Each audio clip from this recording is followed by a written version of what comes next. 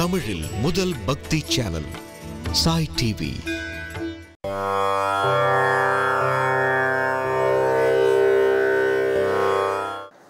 गुरुर् ब्रह्मा गुरुर् विष्णु गुरुर्देवो महेश्वरः गुरु साक्षात् परम ब्रह्म तस्मै श्री गुरवे नमः. அன்பே சிவம் அறியும் சிவனும் ஒன்றே ஆலயம் தொழுவது சாலவும் நன்று. இந்த மூன்று வார்த்தைகளையும் நாம் கேட்டிருக்கிறோம். இந்த அன்பே சிவம் என்பதற்கு உதாரணமாகவும் சிவபக்தியையும் விஷ்ணு பக்தியையும் ஒரு சேர வளர்த்தவராகவும் ஆலயம் தொழுவது சாலவும் நன்று என்பதை வாழ்க்கையிலே நடத்தி காட்டியவரும் ஆகிய நம்முடைய காஞ்சி பெரியவரை பற்றிய வாழ்க்கை வரலாற்றை மக்களுக்கு, பக்தர்களுக்கு, அன்பர்களுக்கு தெரிவிக்கும் விதமாக இந்த நிகழ்ச்சியை ஏற்பாடு செய்திருக்கிறார்கள். பார்த்துக்கிட்டே இருக்க தோணுது, பெரியவாளை பார்த்துக்கிட்டே இருக்க தோணுது, பார்த்துக்கிட்டே இருக்க தோணுது, பெரியவாளை பிரிந்து வர மனமும் மறுக்குது, பெரியவாளை பார்த்துக்கிட்டே இருக்க தோணுது. ஹர ஹர ஹர சங்கரா ஜெய ஜெய ஜெய சங்கரா ஹர ஹர ஹர சங்கரா. விஸ்வரூப தரிசனம் காண பக்தர் விடிய காலை காத்திடும் போது, வாழ்த்துணிகள் ஒளித்திடும் போது, நேனா விளக்கினிதே துயிலும் போது, பெரியவாளை பார்த்துக்கிட்டே இருக்க தோணுது. ஹர ஹர ஹர சங்கரா ஜெய ஜெய ஜெய சங்கரா ஹர ஹர ஹர சங்கரா.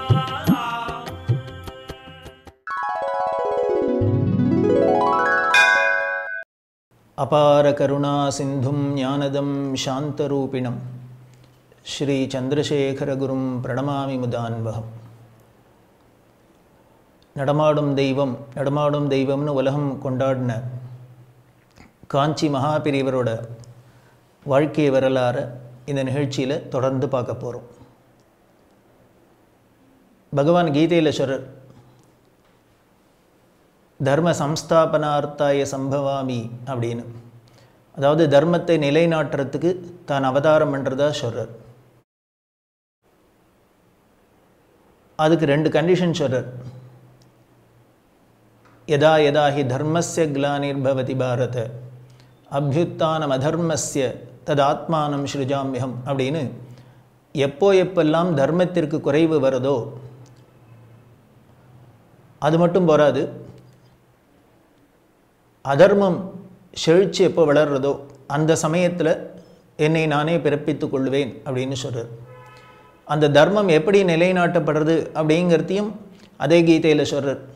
பரித்ராணாய சாதுனாம் விநாசாய ச துஷ்கிருதாம் தர்ம சம்ஸ்தாபனார்த்தாய சம்பவாமி அப்படின்னு. அதாவது தர்மம் அப்படின்னு சொல்லக்கூடிய அறவழி. ஒரு நாடு அப்படின்னு இருக்குன்னா அந்த நாட்டில் உள்ள எல்லா ஜனங்களும் சௌக்கியமாக இருக்கணும் அப்படின்னா அதுக்கு ஒரு சட்டம் தேவை. கான்ஸ்டியூஷன் சட்டம் அப்படின்லாம் சொல்லும். அந்த சட்டத்துக்கு உட்பட்டு தான் எல்லாரும் நடக்க முடியும். அப்படி நடந்தாக்க எல்லாருக்குமே நல்லது, எல்லோரும் அமைதியாக சந்தோஷமாக இருக்கலாம். இப்படி ஒரு நாட்டை உள்ள ஜனங்களை நல்ல வழியில் வைக்கிறதுக்கு, அவர்கள் சந்தோஷப்படுறதுக்கே ஒரு சட்டம் வேண்டியிருக்கு. அப்படின்னா அண்டச்சராச்சரம் அப்படின்னு சொல்லக்கூடிய இவ்வளாம்பெரிய பிரம்மாண்டத்தில் இருக்கிற அத்தனை கோடி ஜீவராசிகளும் அமைதியாக சந்தோஷமாக இருக்கணும் அப்படின்னா அதுக்கு ஒரு சட்டம் தேவைப்படுறது. அந்த சட்டத்துக்கு பேர் தான் தர்மம் அறம் அப்படின்னு பேர். அந்த தர்மத்தை சொல்கிறதுக்கு பேர் தான் வேதம் அப்படின்னு பேர். அந்த வேதம் தான் சட்டம். இந்த சட்டத்தை யார் பிறப்பிக்கிறா அப்படின்னா, ஒரு நாட்டில் உள்ள சட்டம்னா அந்த நாட்டு ராஜாக்கள் பிறப்பிக்கிறா. இந்த அண்டச்சராச்சரத்துக்கும் உள்ள பொதுவான இந்த தர்மங்கிற இந்த வேதம்ங்கிற சட்டத்தை யார் பிறப்பிச்சா அப்படின்னார், அண்டச்சராச்சரத்துக்கும் தலைவராக இருக்கிற ஆண்டவன் கடவுள், அவரை பிறப்பித்தான் வேதம் அப்படிங்கிற சட்டம். அந்த வேதம்ங்கிற சட்டம் மனிதன் எப்படி இருக்கணும் எப்படி இருக்கக்கூடாது அப்படிங்கிறது சொல்கிறது. அது இருக்குது. அந்த வழியில் நாம் நடந்தோம் அப்படின்னா நாம் நல்லவர்கள். அந்த வழியில் நாம் நடக்காத ஒரு அறவழி தப்பி நடந்தோம் அப்படின்னா நாம் துஷ்டர்கள். இந்த துஷ்டர்களுக்கு இன்னொரு ஸ்பெஷாலிட்டி என்ன அப்படின்னா, தான் நல்ல வழியில் நடக்காதோடு இல்லை, நல்ல வழியில் நடக்கிறவர்களையும் நடக்க விடாத இடைஞ்சல் பண்ணுறது துஷ்கிருதர்கள் அப்படின்னு. அதனால தான் கீதையில் சொல்கிறார், இவன் நல்லது பண்ணாதோடு இல்லை, நல்லது பண்ணுறவனையும் கெடுக்கிறவன் அப்படின்னு. எனக்கு ஒரு விஷயத்தில் நம்பிக்கை இல்லை அப்படின்னா நான் பாட்டுக்கு விலகலாம். எனக்கு நம்பிக்கை இல்லாத விஷயத்தில் மற்றவர்களுக்கு நம்பிக்கை இருக்கலாம். அப்படி நம்பிக்கை இருக்கவன் அந்த வழியில் போயிட்டு போட்டுமே, அதை போகிறது தப்பு அப்படின்னு இடைஞ்சல் பண்ணுறது, அவர்களை போக விடாத பரியாசம் பண்ணுறது, இடைஞ்சல் பண்ணுறது, இதெல்லாம் தான் துஷ்கிருதர்கள் அப்படின்னு. அந்த துஷ்கிருதர்கள் என்ன பண்ணுறார் அப்படின்னா, தான் நல்ல வழியில் போகாதோட மற்றவர்களையும் நல்ல வழியில் போகிறவர்களையும் தடுக்கிறதுனால விநாசாயிச்ச துஷ்கிருதம், அவர்களை ஒழிக்க வேண்டியிருக்கு, அவர்களை விலக்க வேண்டியிருக்கு. பரித்ராணாய சாதுனம், அந்த நல்ல வழியில் போகிறவர்களை என்கரேஜ் பண்ணி மற்றவர்களுக்கும் இவர்களை பார்த்து அந்த நல்ல வழியில் போனால் நமக்கு நன்மை சந்தோஷம் அப்படின்னு அவர்களும் அந்த வழியில் போகிறதுக்கு ஒரு ஊக்கம் கொடுக்கணும். அதைத்தான் பகவான் பண்ணுறார். இப்படி அறவழியில் போகிறவர்களை, தர்ம வழியில் போகிறவர்களை ஊக்குவிக்கிறதுக்கும், அந்த தர்ம வழியில் போகாத அதை கெடுக்கிறவர்களை விலக்கிறதுக்கும் தான் அவதாரம் பண்ணுவேன் அப்படின்னு பகவான் கீதையில் சொல்கிறார். இப்போ காஞ்சி பெரியவரை நடமாடும் தெய்வம் நடமாடும் தெய்வம் அப்படின்னு உலகம் கொண்டாடுறது அப்படின்னா, அப்போ அவர் தெய்வமா அவதாரமா அப்படின்னு நமக்கு ஒரு கேள்வி எழும்பலாம்.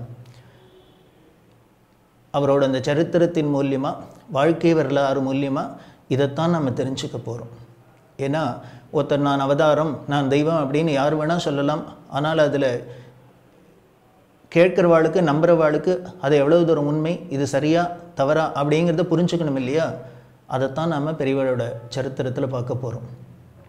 வள்ளுவர் ரொம்ப சிம்பிளாக சொல்கிறார், உலகம் எப்போ ஒரு மனுஷனை தெய்வமாக கொண்டாடும், தெய்வ அளவுக்கு உயர்த்திடும் அப்படின்னா, வையத்துள் வாழ்வாங்கு வாழ்வார் வானுரையும் தெய்வத்துள் வைக்கப்படும் அப்படின்னு சொல்கிறார் வள்ளுவர்.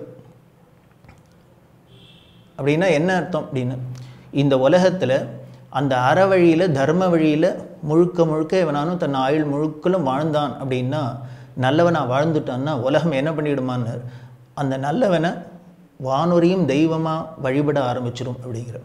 இப்படி தான் பெரியவர் நடமாடும் தெய்வம்னு உலகம் கொண்டாடினதுக்கு காரணம், அவர் இனிமேல் அவதாரமாக தெய்வ அம்சமாக அப்படின்னு பார்க்கறத விட அவர் எவ்வளவு ஒரு நல்ல மனிதராக இருந்தார், எவ்வளவு குணங்கள் நிரம்பினவராக, அத்தனை பேராலேயும் விரும்பத்தக்கவராக இருந்தார் அப்படிங்கிறத பார்த்தாலே தெரியும். இது சாதாரண ராகத்வேஷம் அப்படின்னு சொல்லக்கூடிய விருப்பு வெறுப்பு காமக்ரோதங்கள்லாம் உள்ள ஒரு மனித இயல்புக்கு அப்பாற்பட்ட ஒரு நிலையில் அவர் பியோர் மனிதனாக இருந்ததே அவரை வானொலியும் தெய்வத்துள் உயர்த்திது அப்படின்னு தான் அவரோட சரித்திரம் நமக்கு தெள்ள தெளிவாக காமிக்கிறது. அப்படி இருக்கிற அந்த காஞ்சி பெரியவர் நடமாடும் தெய்வம் எப்போ பிறந்தார், எங்கே பிறந்தார், அவர்களோட பெற்றோர்கள் யார், அவர்கள் குடும்ப சிறப்பு என்ன அப்படிங்கிறதுலேருந்து ஆரம்பித்து அவர் ஆதிசங்கரால் நிறுவப்பட்ட காஞ்சி காமகோடி பீடத்தில் 68வது பீடாதிபதிகளாக வந்து அதுக்கப்புறம் 87 வருடம் அருளாட்சி செஞ்சு தர்மத்தை எப்படி நிலைநாட்டினர், ஜனங்களுக்கு உலகத்திற்கு எப்படி பயனுள்ள காரியங்கள் எல்லாம் செஞ்சார் அப்படிங்கிற சாதனைகள்லாம் தொடர்ந்து பார்க்க போகிறோம். ஸ்வஸ்தி ஸ்ரீ ஜெய வருஷம் வைகாசி மாதம் 8ஆம் தேதி, அதாவது தமிழில் 60 வருஷத்தில் பிரபவ விபவ அப்படின்னு சொல்லக்கூடிய 60 ஆண்டுகளில் ஜெய வருஷம் அப்படிங்கிற ஜெய வருஷத்தில் வைகாசி மாதம் அப்படின்னு சொல்லக்கூடிய வைசாக மாதத்தில் 8ஆம் தேதி, இது தமிழ் ஆண்டு. இதுக்கு நேர் ஆங்கில வருஷம் 1894ஆம் வருடம் மே மாதம் 20ஆம் தேதி, அதாவது 20th May 1894. அன்றைக்கி ஞாயிற்றுக்கிழமை, கிருஷ்ணபக்ஷ பிரதம திதி, அனுராதா அப்படின்னு சொல்லக்கூடிய அனுஷ நட்சத்திரம் கூடிய சுபதினத்தில் சிவநாம யோகத்தில் உதயாதி நாழிகை 19க்கு, அதாவது பகல் 1:16க்கு சுப ஜனனமாச்சு. பெரியவர் பிறந்தார், அவதரித்தார். இவர் யாருக்கு குழந்தைகளாக பிறந்தார் அப்படின்னா, பிரம்மஸ்ரீ சுப்பிரமணிய சாஸ்திரிகள் அப்படிங்கிற வேதவித்துக்கும் மாதுஸ்ரீ மகாலட்சுமி அம்மா அப்படிங்கிற உத்தமிக்கும் ரெண்டாவது குமாரராக ரெண்டாவது பிள்ளையாக பிறந்த காஞ்சி பெரியவர். இவர் பிறந்த ஊர் தமிழ்நாட்டில் நடுநாடு அப்படின்னு சொல்லக்கூடிய இடத்துல விழுமியபுரம் அப்படின்னு சொல்லக்கூடிய விழுப்புரம். அந்த விழுப்புரத்தில் நவாப் தோப்பு அப்படின்னு இருக்குது. அதுக்கு பக்கத்தில் கீழ அனுமார் கோவில் தெரு அப்படின்னு இருக்குது.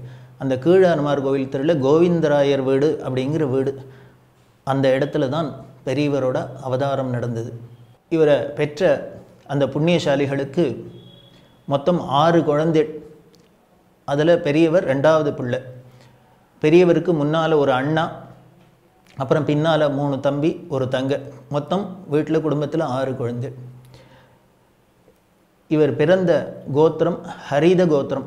அப்பாவோட கோத்திரம் ஹரித கோத்திரம், தாயாரோட கோத்திரம் உபமன்யு வாசிஷ்ட கோத்திரம் அப்படிங்கிறது.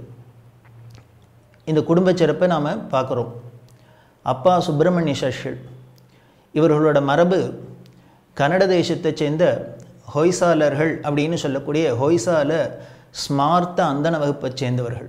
இந்த ஹொய்சால கர்நாடக அந்தன வகுப்பெல்லாம் தமிழ்நாட்டுக்கு எப்படி மைக்ரேட் ஆகி வந்தால், இடம்பெயர்ந்து வந்தா அப்படின்னா, தமிழ்நாட்டில் தஞ்சையை தலைநகராக கொண்டு நாயக்கர்கள் வம்சம் ஆட்சி பண்ணிட்டு வந்தது.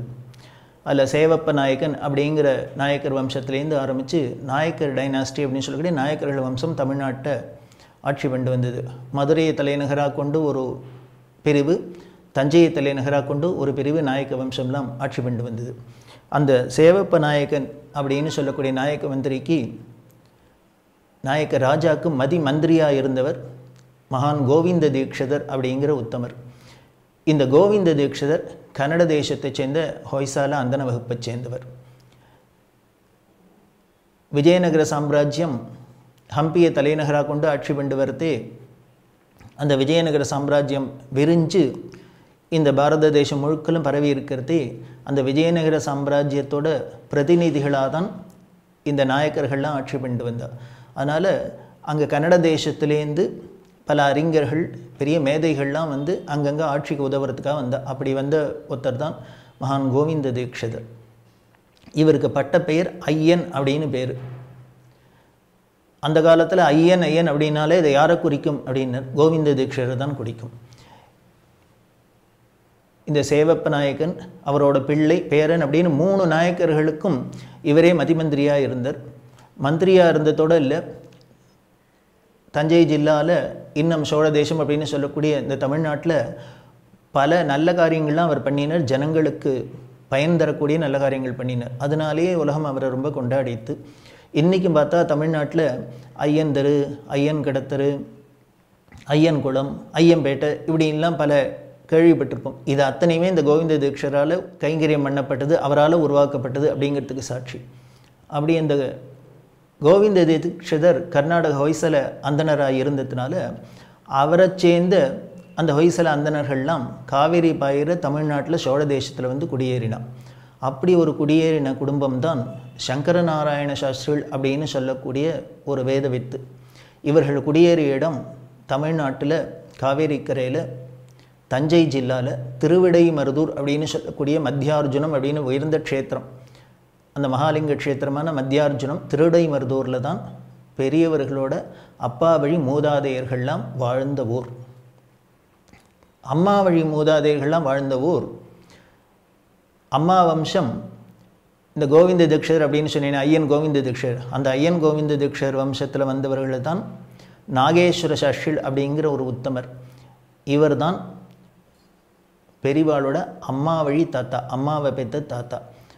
இந்த அம்மா வழியெல்லாம் எங்கே இருந்தது அப்படின்னா திருவையாருக்கு பக்கத்தில் கணபதி கிரகாரம், இதுக்கு பக்கத்தில் ஈச்சங்குடி அப்படின்னு சொல்லக்கூடிய க்ஷேத்திரம், கர்ஜூரபுரி அப்படின்னு உயர்ந்த க்ஷேத்திரம். அந்த ஈச்சங்குடியில் தான் பெரியவாளோட அம்மா வழி எல்லாம் வம்சம்லாம் இருந்தது. அப்பா வழி வம்சம்லாம் திருடமருதூரில் இருந்தது. அந்த திருடமருதூரில் வந்து குடியேறின சங்கர நாராயண சாஸ்திரிகள் வம்சத்தில் வந்தவர் தான் வழியில் வந்தவர் கணபதி சாஸ்திரிகள் அப்படிங்கிற ஒரு உத்தமர். இந்த கணபதி சாஸ்திரிகள் தான் பெரியவாளோட தாத்தா, பாட்டனார், அப்பாவோட அப்பா, பிதாமகர். இந்த கணபதி சாஸ்திரிகளுக்கு 3 குமாரர்கள். அதில் மூத்த குமாரர் தான் சுப்பிரமணிய சாஸ்திரி அப்படின்னு சொல்லக்கூடிய பெரியவாளோட அப்பா. அந்த ஈச்சங்குடி நாகேஸ்வர சாஸ்திரிகளுக்கு 2 குமாரி. அதில் 2வது குமாரி தான் மகாலட்சுமி அம்மா அப்படின்னு சொல்லக்கூடிய பெரியவாளோட தாயார். இந்த 2 வம்சமுமே வேத சாஸ்திரங்களில் ரொம்ப கற்று தேர்ந்த பண்டிதர்களாக இருந்தார். இவர்கள் ருக்வேதத்தை சொந்த சாக்கையாக கொண்டிருந்தார். திருடமருதூரில் இருந்த இந்த கணபதி சாஸ்திரிகளுக்கு குலகுரு வீட்டு வாத்தியார் ஈச்சங்குடியிலேருந்து இந்த நாகேஸ்வர சாஸ்திரிகள். அந்த நாகேஸ்வர சாஸ்திரிகள் என்ன பண்ணார், இந்த கணபதி சாஸ்திரிகளுக்கு 3 பிள்ளை இருக்குது. இந்த நாகேஸ்வர சாஸ்திரிகளுக்கும் 2 பொண்ணு இருந்ததுனால ஒரு நாளைக்கு கணபதி சாஸ்திரிகள்கிட்ட சொன்னார், உனக்கோ 3 பிள்ளை இருக்குது, எனக்கோ 2 பொண்ணு இருக்குது. என் பொண்ணில் ஒன்று உன் பிள்ளைகளில் ஏதானு ஒருத்தர் கல்யாணம் பண்ணிட்டேன்னா எனக்கு ஒரு பாரம் குறையும், எனக்கு ஒரு உதவியாக இருக்கும், பண்ணிக்கணும் அப்படின்னு கேட்க, அந்த காலத்தில் மேட்ரிமனி அலையன்ஸ்லாம் அப்படி தானே பார்ப்பா. ஒருத்தருக்கு ஒருத்தர் கல்யாணம் அப்படின்னாலே தெரிஞ்ச வாழ்க்குள்ளே ஒருத்தருக்கு ஒருத்தர் சம்பந்தம் பண்ணிக்கிறது. இதில் ஒரு நன்மை என்ன அப்படின்னா, அவன் அந்த குடும்பத்தை பற்றி நமக்கு அந்த பையனை பற்றியோ அந்த பெண்ணை பற்றியோ அந்த குடும்ப பின்னணியில் நமக்கு நன்னாவே தெரிஞ்சிருக்கும். அப்படி தெரிஞ்சிருக்கிறதுனாலே கல்யாணம்லாம் ஒரு சக்ஸஸ்ஃபுல்லாக இருந்தது. முன்ன பின்ன தெரியாத இடத்துல போய் மாட்டின்றா தானே நமக்கு வம்பே வருது.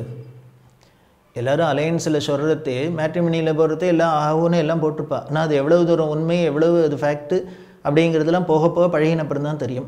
நம்ம கல்யாணம் பண்ணி போனதுக்கப்புறம் அதில் உள்ள குறையெல்லாம் தெரிஞ்சுன்னா நம்மளால் என்ன பண்ண முடியும்? சரி பண்ணக்கூடிய விஷயமும் இல்லை, ரொம்ப ரிஸ்க்கு.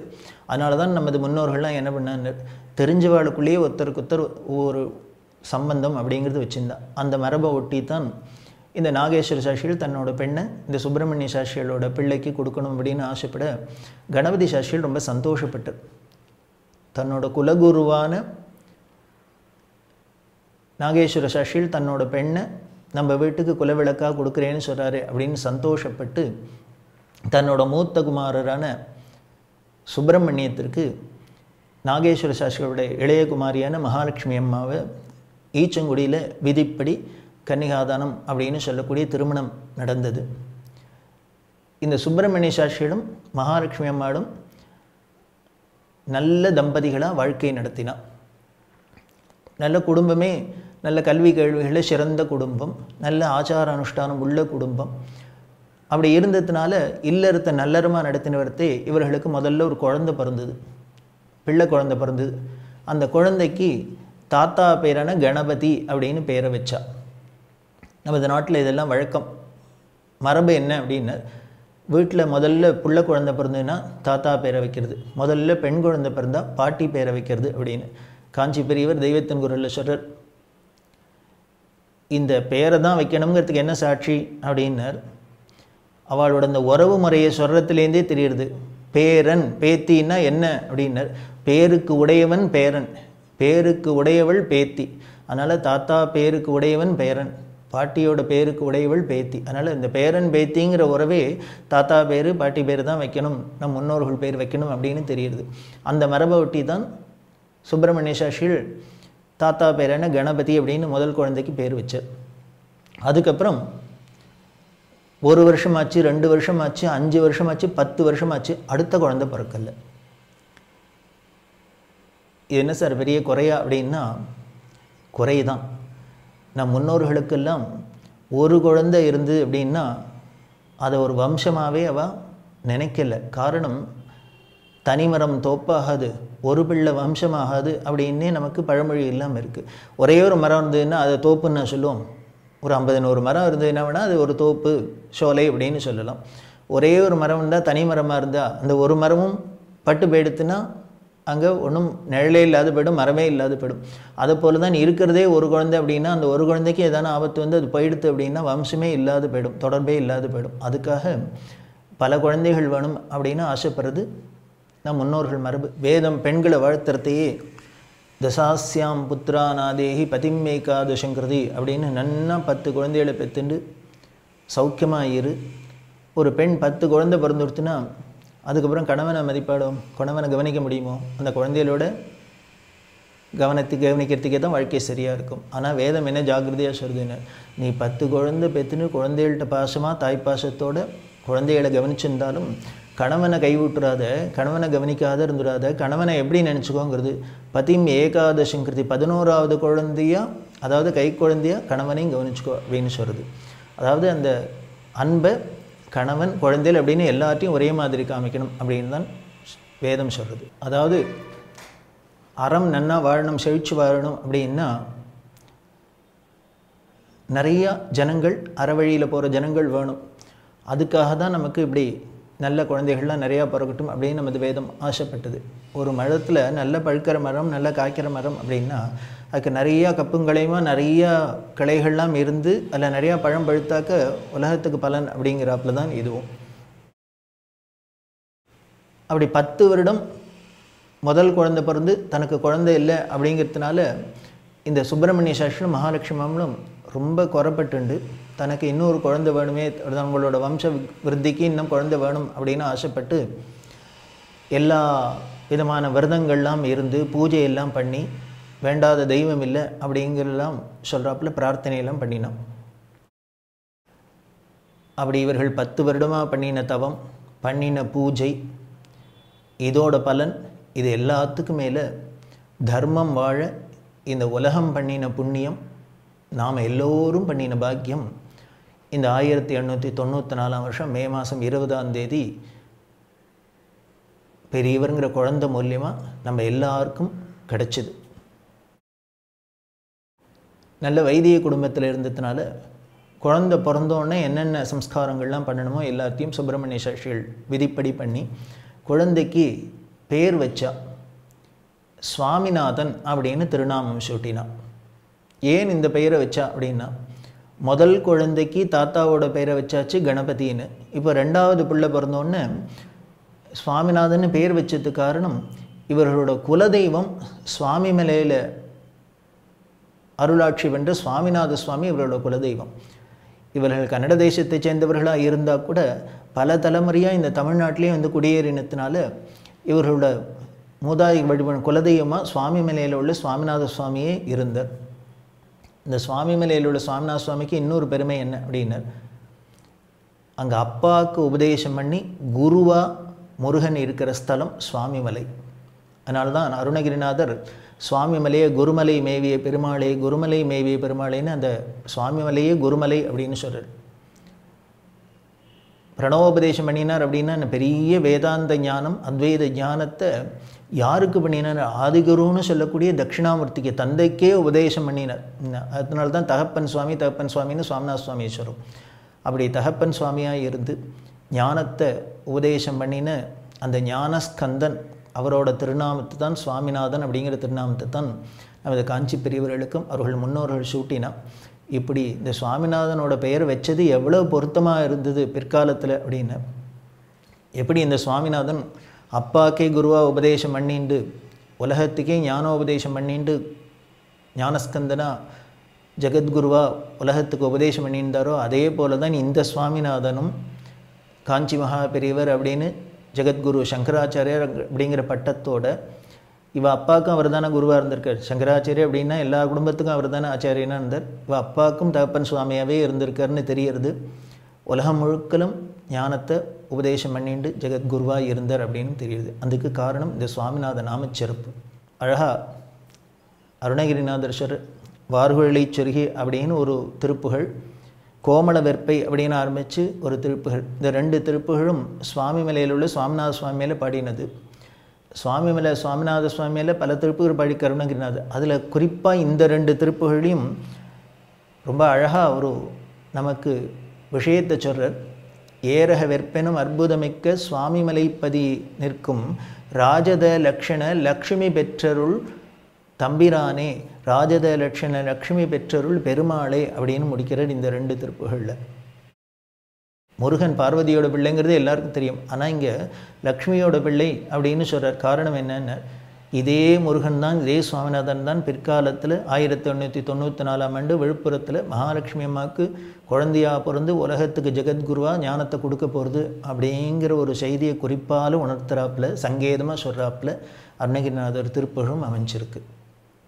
இப்படி பல விதத்துலேயும் பார்த்தாலும் இவரோட நாமச்சிறப்பு சுவாமிநாதன் அப்படின்னு வந்ததுக்கு ரொம்ப அபூர்வமான நமக்கு விஷயங்கள்லாம் கிடைக்கிறது. அப்படி இருக்கிற அந்த குழந்தைய நாளொரு மேனியும் பொழுதொரு வண்ணமாக வளர்ந்துன்னு வந்தார். அப்பா அம்மா என்னென்ன செய்யணுமோ, எந்தெந்த பருவத்தில் என்னென்ன செய்யணுமோ இதெல்லாம் செஞ்சுட்டே வர இந்த குழந்தை வளர்ந்துன்னு வந்தார். அப்புறம் என்ன ஆறுதுங்கிறத தொடர்ந்து பார்க்க போகிறோம்.